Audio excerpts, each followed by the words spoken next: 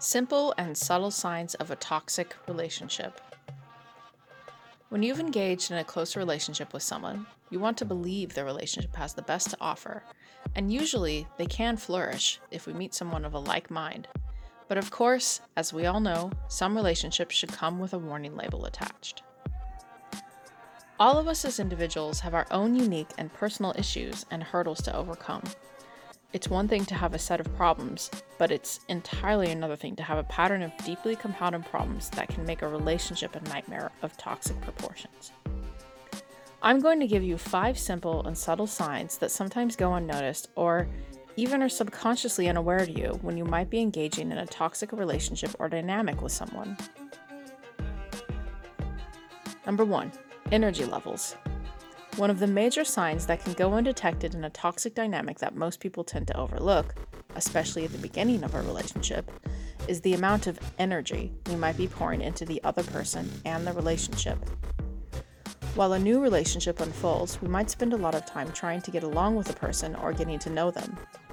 There is a difference between this and becoming exhausted because you can't keep up with that person's needs, wants, or whims, which often seem to be constantly shifting.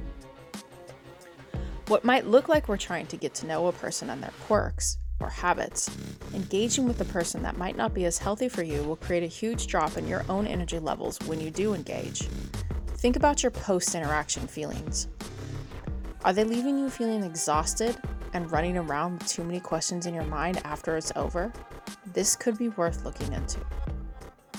Number 2, quick to blame past relationships or friendships. The person stuck in their destructive behavior or repeating patterns that are detrimental for a relationship will have an incredible knack for calling out those people that came before you. They may engage you in conversation about people in their past and point out how this person or that person has done them wrong. Was it all their ex's fault? Are they still bringing the past words into the present? Have they admitted any fault on their part on why things didn't work? You will notice there will be no room for balance between whether or not they may have played a part in the demise of their previous relationships or friendships. They were the ones that walked away with all the pain and hurt, not the other person. They almost always view themselves as the victim. Watch out for this. It's a big one. Number 3, comparison to past friendships or relationships. This one is pretty easy to spot. But if you're a person that has attracted bad relationship dynamics to yourself before, you might miss this repeatedly.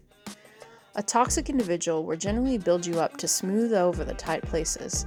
Think hiding their flaws, or not giving you a whole picture of their true selves in the early stage of the relationship.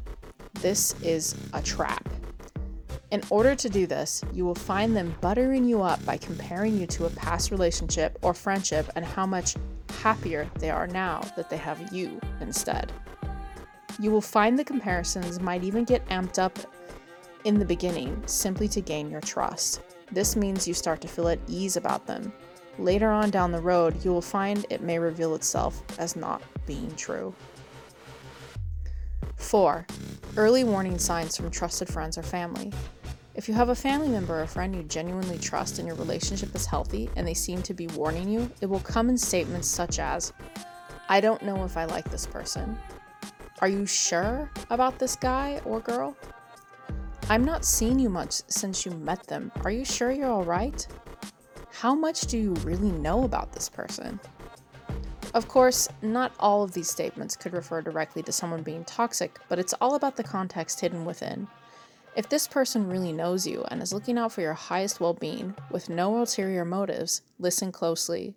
They will ask you questions pointing back to your new state of being that they notice.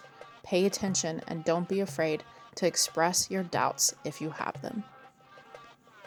Number 5, playing the constant victim and distorting reality. The biggest sign to watch out for in the beginning stages of an unhealthy dynamic is a person that just seems to want to be saved, either by you or everyone else. There is no pleasing the person in a perpetual state of victimhood. Don't play that game. You can tell this type person right, as they don't shy away from asking for help in massive droves. They usually have a list of people that they wish they could get the attention of that would help them, but those people are nowhere to be seen. This is where you will step in to fill the gap for the latest person that ran for the hills. There will also be a hint of distortion around your interactions, which make you question yourself, your conviction, and the conversations you have with this person. You will think that maybe you're the one being unreasonable. This creates a type of brain fog, and you are too busy looking for clues when the truth is right in front of you. It's just being distorted. Have you found your own relationships or friendships having any of these problems? If so, it might be time to double check and make sure you're not giving over your time and energy to someone that's not ready to heal or grow themselves.